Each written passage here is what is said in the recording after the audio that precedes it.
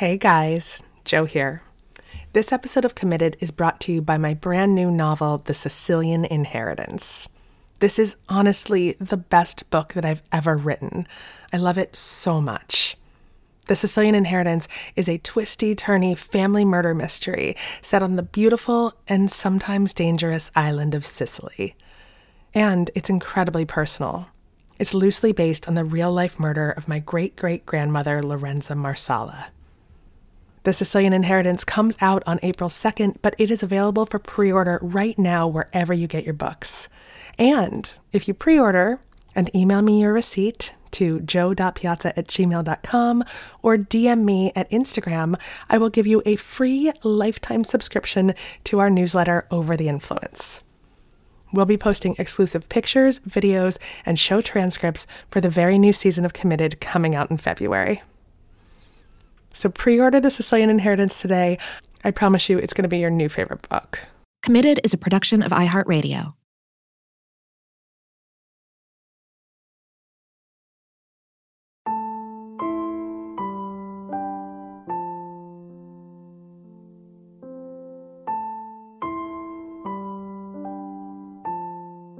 I recognized Kevin as a soul I had always known.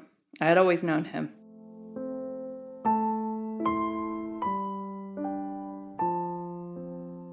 He literally took my breath away. He was an amazing, amazing soul. He was born with his eyes wide open. I swear when I met him, I was like, oh my God, it's like an alien in a good way.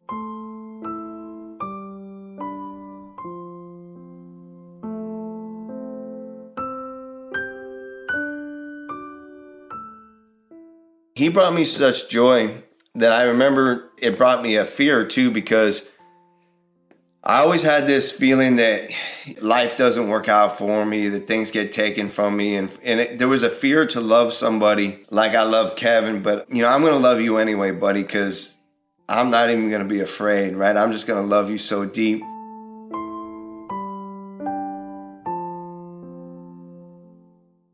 That's Buffy and Pat McGuire talking about the birth of their son, Kevin. 8 years later, on May 12th, 2012, Kevin collapsed right before a soccer game. He was rushed to the hospital where they found a cancerous brain tumor. That's how quick life changed. And we've been kind of living as far as I'm concerned, in a different realm ever since that moment. You kept thinking you hit a bottom of a really bad nightmare, and it just kept getting worse. As far as me and Buffy, leaning on each other, whatever, actually it's more like I always looked at us like two people on a mountaintop with broken legs, kind of just looking at each other like, I can't help you. You can't help me.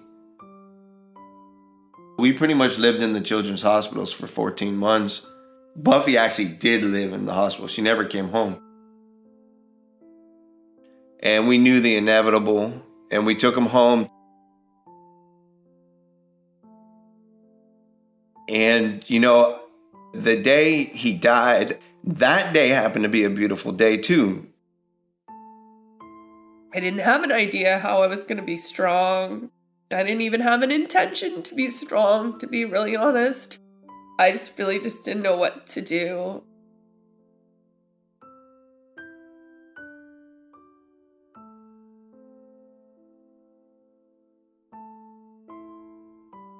After a death like that, it is just a big process of figuring out how to live after that, and figuring out how to raise kids after that, and figuring out how to, function, to get up and make breakfast and lunch and grocery shop. And it's a big deal. It's a big, big transition. Imagine a house burning down and it's just burnt down to ashes. That's what I see when I look into our life. I just see a life just burnt down to ashes, and everything included how to, be a husband, how to be a father. Getting through it means it's done, and, the loss of Kevin it's not done. I'm Jo Piazza. This is Committed.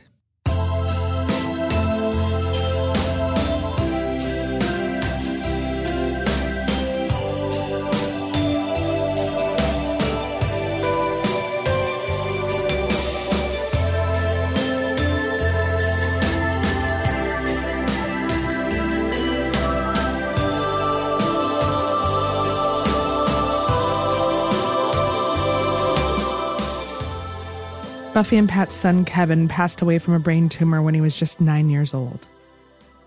That was 6 years ago. Like Buffy said in the intro, the death of a child isn't something you get through. It isn't something that ever goes away. It's something you live and grow with every single day for the rest of your life. And that's what Buffy and Pat are doing. Buffy and Pat have this sweeping epic of a love story. One filled with twists and turns. There's no conventional narrative here. They're just two people who fell into a friendship and then into love, all while trying to figure out how to navigate the world on their own.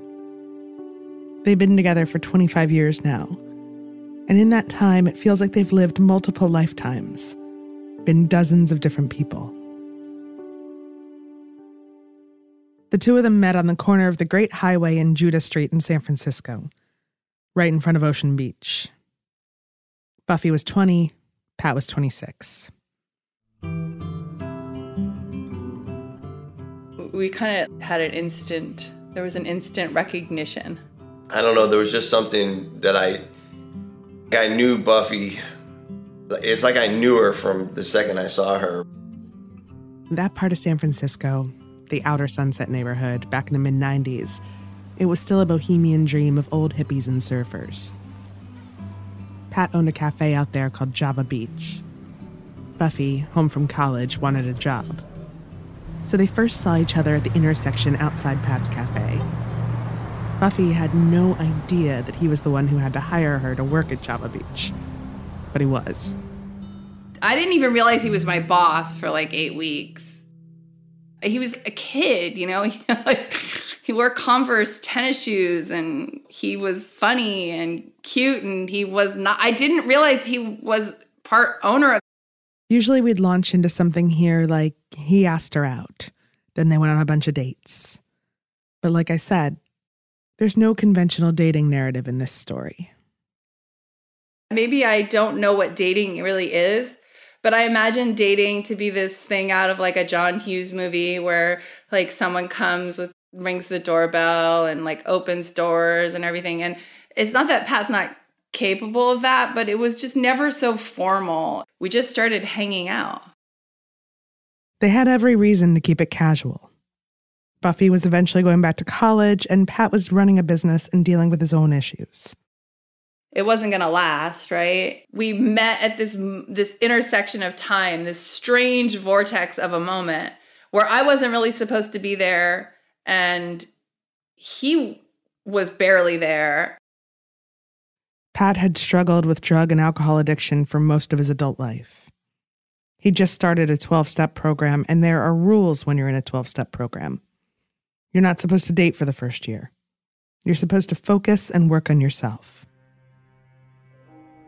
I was a very troubled soul, to be quite honest. I was a guy who, had a lot of trouble and difficulty in my life with a lot of things, a lot of people.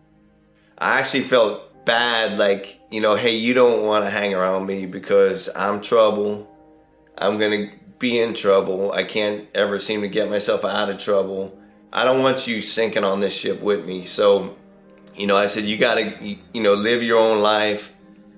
Go to college, go where you're going to go. But, just know that I love you and that my love for you is real. I wish I was more of like a normal guy that could have offered, something to her. His struggles, they worried me, they saddened me for him and for loving him. But it wasn't like my life was attached to that and then my life was on this roller coaster. We were both sort of independent in our own way. We were passing ships. that just happened to be in the same place at the same time, but we both knew we were going other places. We didn't even think it was quite feasible for us to be together. So Buffy went back to college on the East Coast, and Pat ended up going to another rehab facility.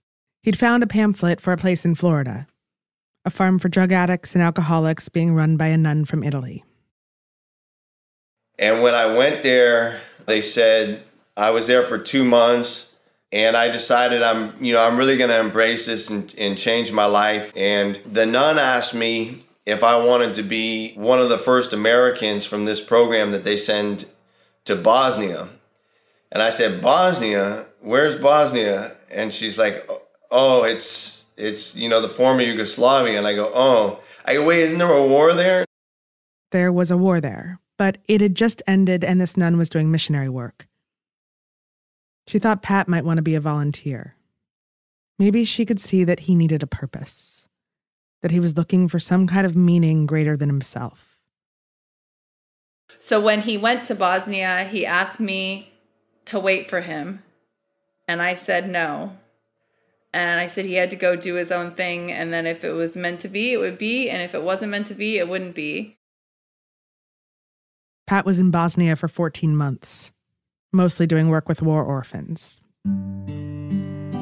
They wouldn't let me write letters or talk to anybody on the phone, so I didn't know where Buffy was. I didn't know if she got married. I would imagine in her head, I go, she probably married some senator or something, like a Smith girl would. Probably happy to get rid of a thug like me, And I don't know, when I was there, I would pray for her every night and hope the best for her wherever she was. I went into the chapel one night after 14 months of not talking to anybody in San Francisco or to Buffy. I didn't even know where Buffy was. I said, hey, God, I want to mention one thing. And I had a little picture of Buffy and I go, see this girl right here? I go, I love her. And if I ever get a chance, if there's any possibility, I would love to marry her and have kids with her and have a normal life, do stuff like, eat hamburgers and eat ice cream, normal stuff, right? That I never ever did. And I said, but whatever you want, God, whatever you want from me is fine. The very next day, after 14 months, they said, Pat, you have a visitor. And I go, really, I have a visitor? And they go, yeah, and I just calmed down, wait, and I couldn't believe it when they opened the door and it was Buffy. I just couldn't believe it, oh my God. I sat with her and I just told her I love her and then I kind of, I dropped something on her. I said, hey, I know this is going to sound weird, but the only way I'm coming home to America is if you marry me. And I go, if you say yes, I'll come home. I go, if you say no, I'm going to go be a priest or something. She was like, yeah, I'll marry you. And I go, really? All right. And so that's really where the proposal happened in Bosnia. I remember it a little differently, but I guess that's the nature of the story. Yeah. Yeah. I mean, I don't remember there being an ultimatum. I don't remember you saying that like that. Yeah. I think that was an internal dialogue. It might have been an internal remember dialogue. the line. It could have been. I remember, well, first of all, he did kind of propose from practically before you kissed me. You practically proposed to me. It was a romantic setting, but he was like, you didn't come all this way to just tell me you're not going to marry me, did you? It was quite a reunion. Yeah, to me it was a miracle, and to me it was, I don't know, I just felt, my direction was being spoken to loud and clear. They had this really wonderful next year of just being engaged. Everyone's like, you're engaged. When are you getting married? I'm like, I don't know. I mean, isn't it pretty big that we're engaged? And then I was going to graduate school in Northern Ireland to study the first year of the peace process there. And it was just the right time to get married. Well, I thought we would just elope. I thought we would just sort of quietly elope. And 450 people later. Between Buffy's father and Pat's mother, and maybe even a little bit of Pat, all of a sudden they had this enormous guest list and a really big wedding. The wedding reception was at the South End Rowing Club, where my mom's a bay swimmer. And it's really rustic. I mean, there were like people walking around in bathing suits, but it's on the water. It's at Ghirardelli Square Aquatic Park, and it was September 5th, 1998. Next week is 21 years.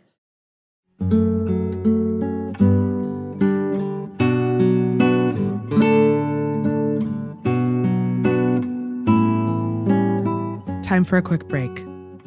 When we get back, Buffy and Pat head to Northern Ireland.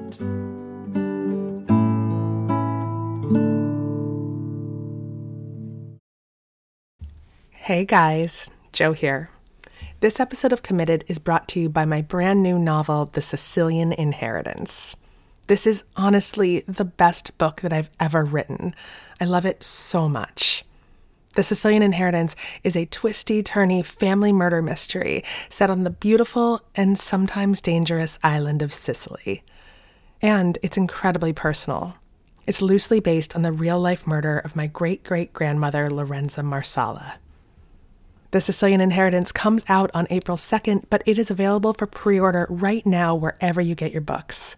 And if you pre-order and email me your receipt to jo.piazza@gmail.com or DM me at Instagram, I will give you a free lifetime subscription to our newsletter, Over the Influence. We'll be posting exclusive pictures, videos, and show transcripts for the very new season of Committed coming out in February. So pre-order The Sicilian Inheritance today. I promise you it's going to be your new favorite book.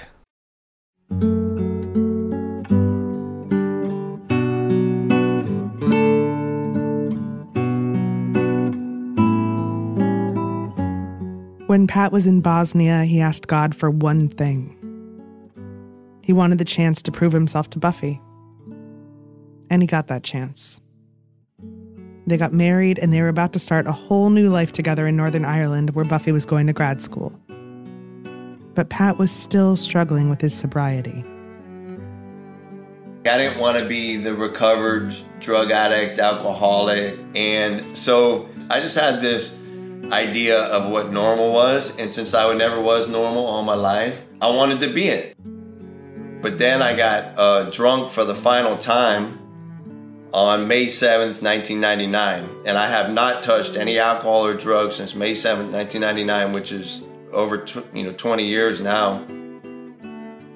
I got drunk, and Buffy came home, and she couldn't believe it that I was drunk, and I was with my little Belfast buddy, who was a hoodlum in his own right, who you could write a book about. And I was with him, and we were drunk, and Buffy was furious, and she slammed the door. Buffy spent the next night figuring out what to say to Pat. When she finally talked to him the next day, she was brutally honest. She told him this wasn't what she signed up for. She told him she thought the days of him getting drunk were over. And this wasn't a road she wanted to go down with him. She told him she thought he was a coward. And she goes, well, because what makes you a coward is you're not willing to fight for your own life. And she goes, and you're not willing to, fight for me and for your family and what we want for you. And she goes, because that would be a brave man to me. She goes, but a guy who just thinks of going around, drinking, doing drugs, fighting people, being in college, if you think that's a tough guy, it's no tough guy to me. As far as that goes, there has been no struggle for 20 years at all. So I haven't even thought of drinking or doing drugs.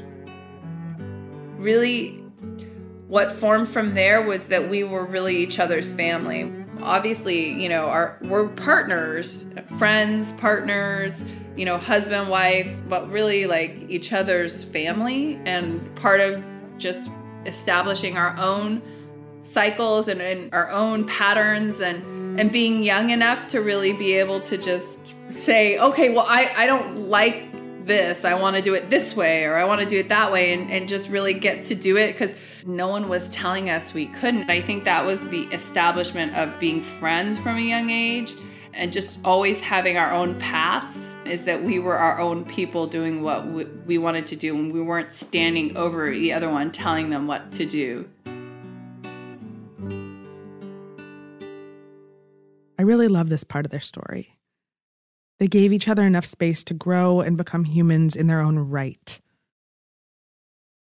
At that point, the two of them had sucked the marrow out of life. They didn't pass up a single opportunity or adventure. They'd traveled, they'd studied, they'd been broken and fixed and broken again. They really invested that time together before they started talking about growing their family. Actually, Kevin was brought home on the 10-year anniversary of us actually meeting each other. So we knew each other for 10 years, and we're talking about some 10 pretty epic years. We had settled into our skin, or whatever the expression is. We knew each other. We knew ourselves. Having Kevin was like, we were ready. We were totally ready. Settling into life with Kevin at 30 felt totally normal and ready. And he was an amazing, amazing soul. He was born with his eyes wide open. I swear when I met him, I was like, oh my God, it's like an alien in a good way. He literally took my breath away. He was someone I had always known. Kevin was, in the way that I recognized Pat on the corner of Judah and the Great Highway, I recognized Kevin as a soul I had always known. I had always known him.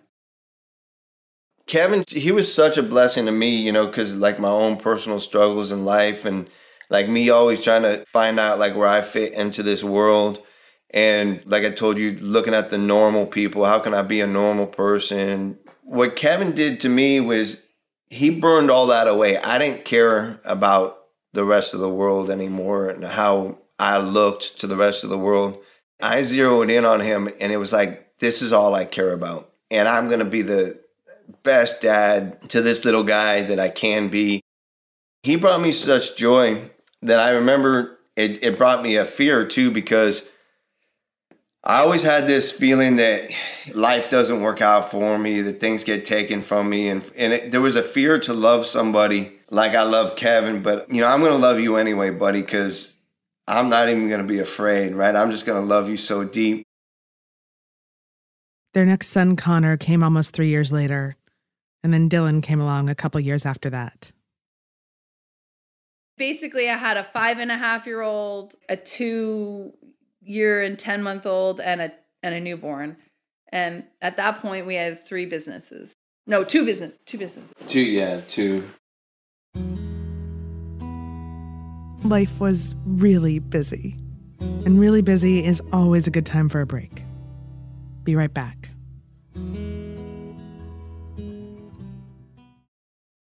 Hey guys, Jo here. This episode of Committed is brought to you by my brand new novel, The Sicilian Inheritance. This is honestly the best book that I've ever written. I love it so much. The Sicilian Inheritance is a twisty-turny family murder mystery set on the beautiful and sometimes dangerous island of Sicily. And it's incredibly personal. It's loosely based on the real-life murder of my great-great-grandmother, Lorenza Marsala. The Sicilian Inheritance comes out on April 2nd, but it is available for pre-order right now wherever you get your books.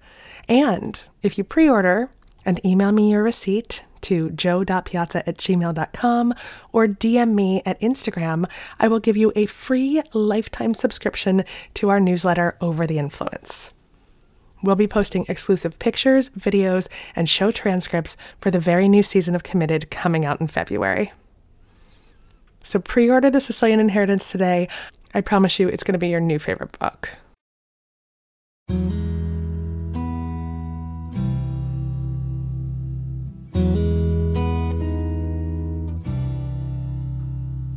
The way I see it is, taking our whole story and our whole life together is to kind of take us to the day of May 12th, 2012, to kind of paint a picture of how beautiful really our life had become. We had, me clean and sober, us married. We had started to put our business and really succeed in business and buy property and have a home to live in. 3 amazing, beautiful boys, great little athletes.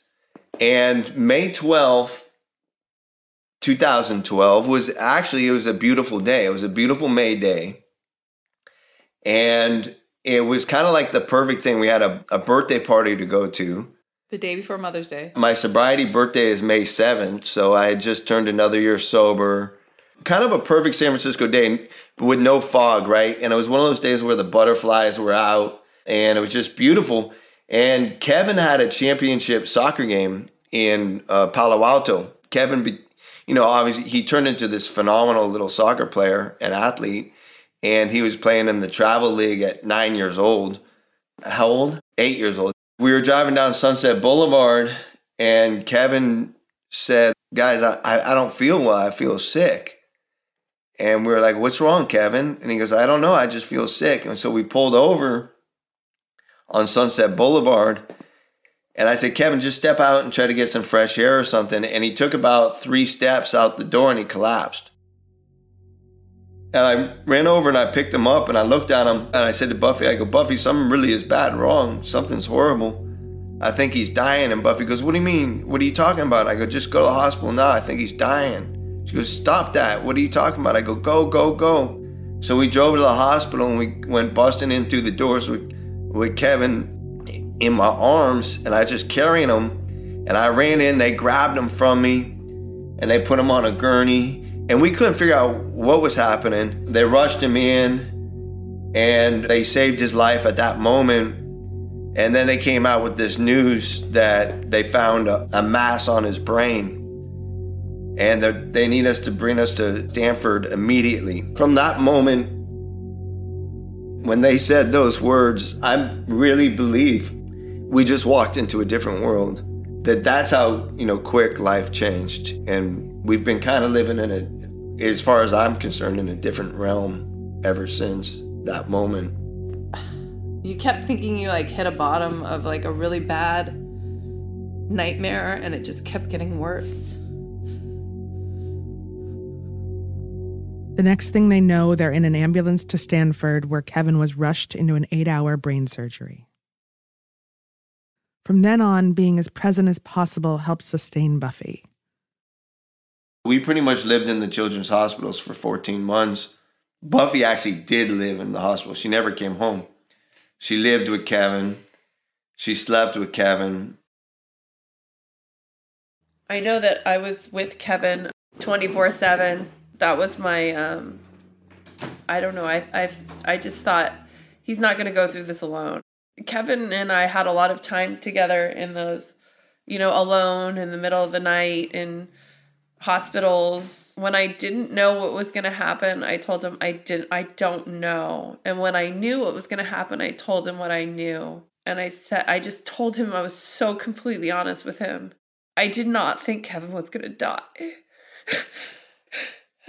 I just didn't think that. I didn't think it. No one ever really explicitly told me he's going to die either. They told me statistics. They told me, stage whatever. They told me lots of details that didn't add up to a sentence of he is going to die until very, very, very far into the process.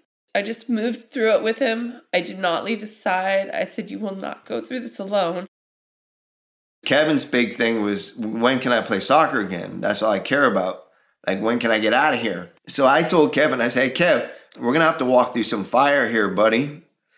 And I go, but what's going to happen is we're going to walk through this fire and you're going to get healed and everything's going to be fine. And Kevin, this is what type of guy he was. He was like, okay, Daddy, all right. And that was it. Kevin was that type of guy. He really was. He was just like, okay, let's do this. When you think about a couple going through something like this, you wonder how they support and lean on one another. But that's a question people ask in hindsight. Because in the moment, life is triage.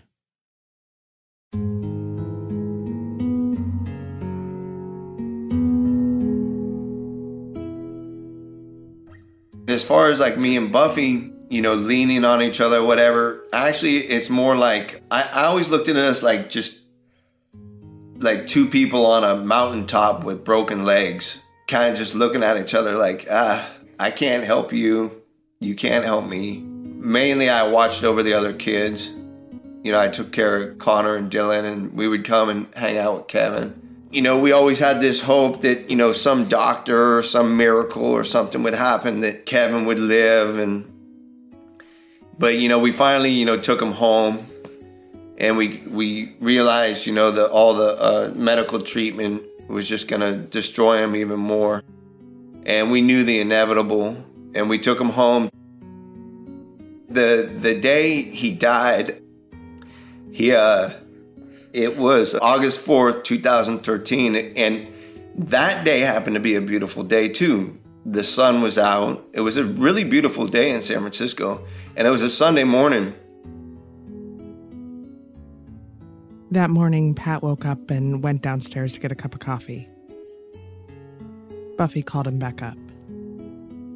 Kevin's oxygen levels were low, and their friend, who was a hospice nurse, told them it was time. Their son took his last breath and passed away. It's almost like I became a witness to my pain and to hers.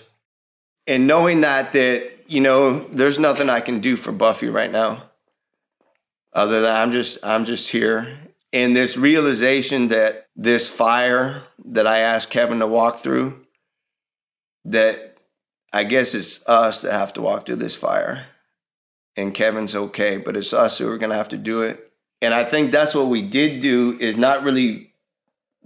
not that we leaned on each other. We both said, let's walk through this fire. And that's what we've been doing.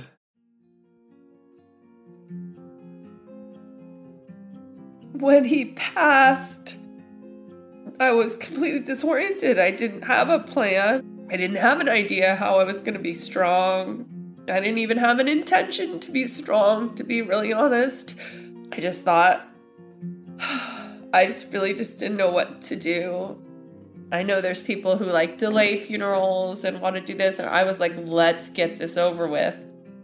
For me, I knew that my grieving wouldn't even begin until after the funeral.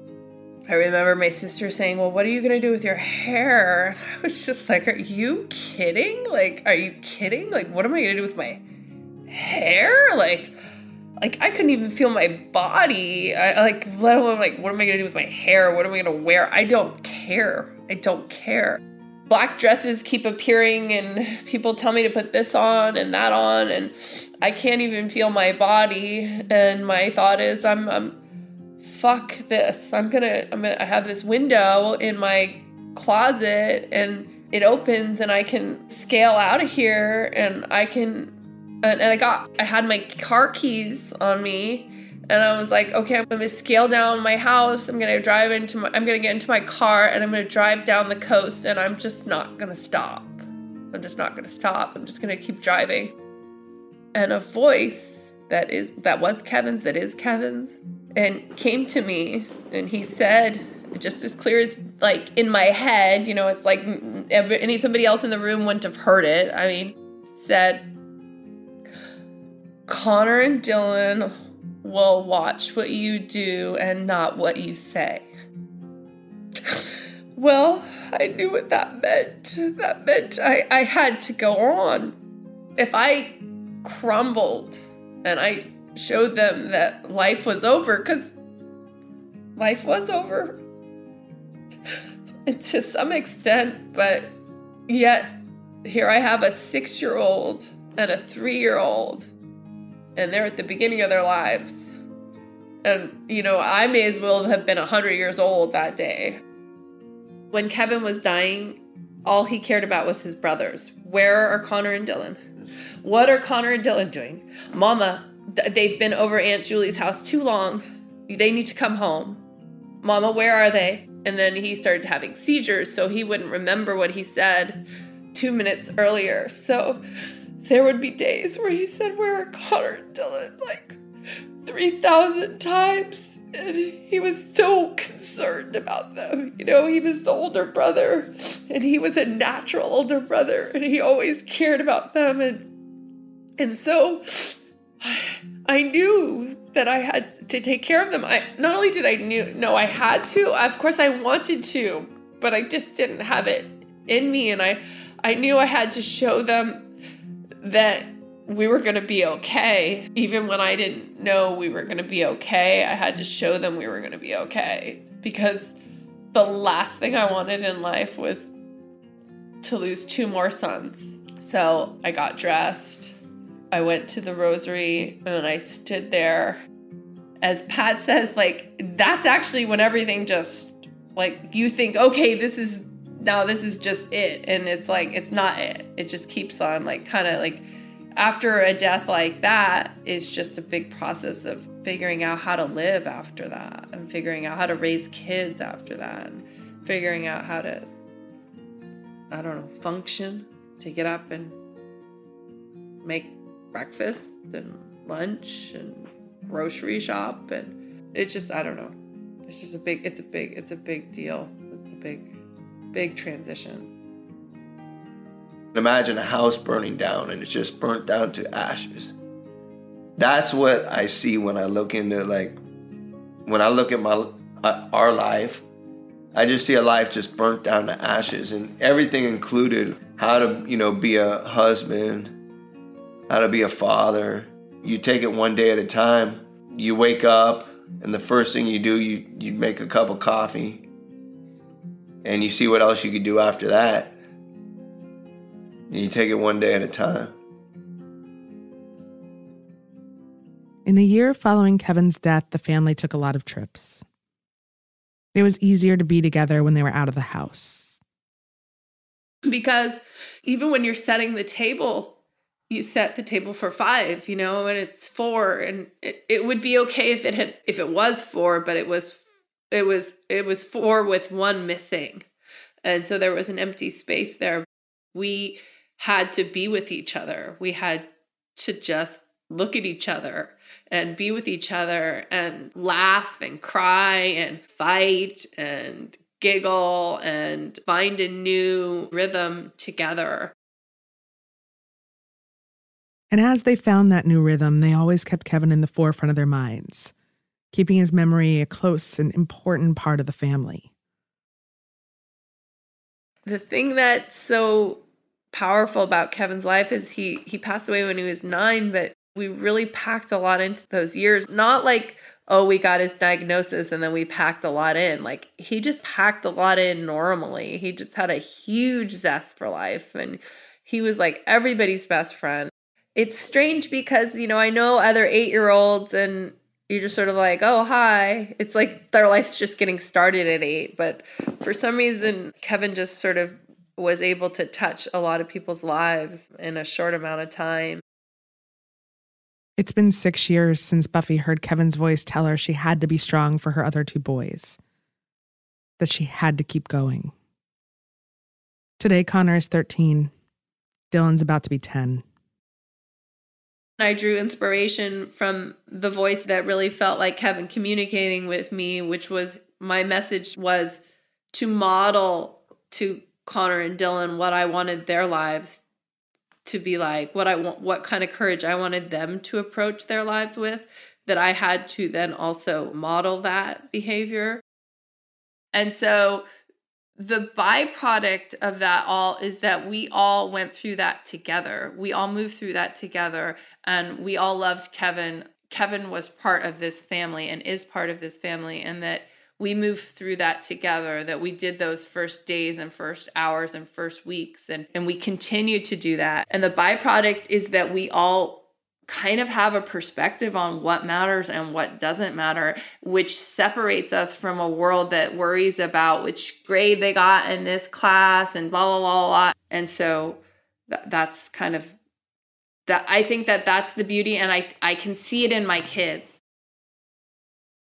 Buffy and Pat also had to figure out how to be there for one another after Kevin's death. And that doesn't come naturally to anyone. It's work. It's talking. It's trial and error. Pat and I just had very frank conversations with each other about where we were at, what we could give, what we couldn't give, how this was shaping us. And what always emerged from these very frank conversations is that we were still very, very committed and connected to each other, even though we weren't even committed and connected to ourselves. I mean, it wasn't personal. It's just like, you just don't even want to be here. It's just heartbreaking. Even in all of those moments, we've always had this connection, this soul connection. It's just there, and we are home for each other. So he used the analogy of being on a mountaintop with broken legs. My analogy that I kept thinking about is that we were two drowning people. And if I tried to help him, we would both drown. Our main function was to just keep our heads above water and function with each other, And so I felt like we were just two drowning people side by side in an open body of water, looking at each other and telling each other, telepathically, I love you, I understand. And then as a little bit more time emerged, it became clear that there's nobody else who understands it more than we do with each other. Like Buffy said, every day's new. I don't know what tomorrow is going to bring, but I know I'll still love Buffy. I'll always love Buffy.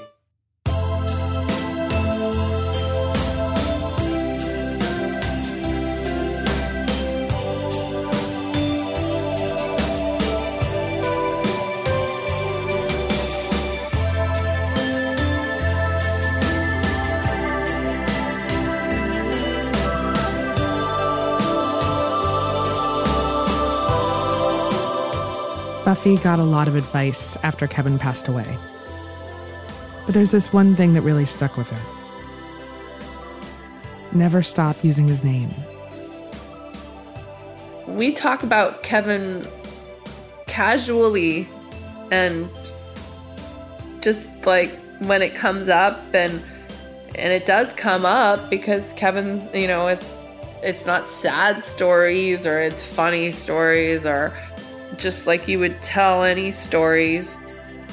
Just surviving is not good enough. And thriving is where we're at. And what you find too is you start looking around what's real and what matters. I want to thrive in a sense that the world's better because I was here. And that the world's better because Kevin was here. And the world's better because we're all together, and that we put love above all things.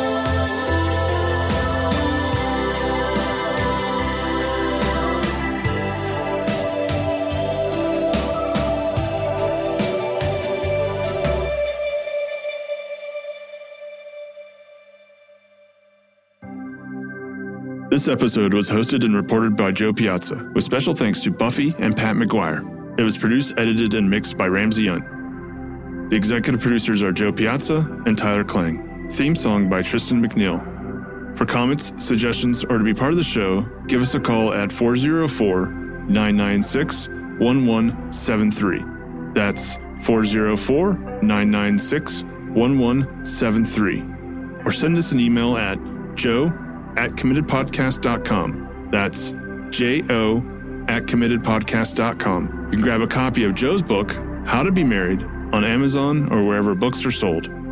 Committed is a production of iHeartRadio and produced in our studios located in Atlanta, Georgia. For more podcasts from iHeartRadio, visit the iHeartRadio app, Apple Podcasts, or wherever you listen to your favorite shows. Hey guys, Joe here. This episode of Committed is brought to you by my brand new novel, The Sicilian Inheritance. This is honestly the best book that I've ever written. I love it so much. The Sicilian Inheritance is a twisty-turny family murder mystery set on the beautiful and sometimes dangerous island of Sicily. And it's incredibly personal. It's loosely based on the real-life murder of my great-great-grandmother, Lorenza Marsala. The Sicilian Inheritance comes out on April 2nd, but it is available for pre-order right now wherever you get your books. And if you pre-order, and email me your receipt to joe.piazza@gmail.com or DM me at Instagram, I will give you a free lifetime subscription to our newsletter, Over the Influence. We'll be posting exclusive pictures, videos, and show transcripts for the very new season of Committed coming out in February. So pre-order The Sicilian Inheritance today. I promise you it's going to be your new favorite book.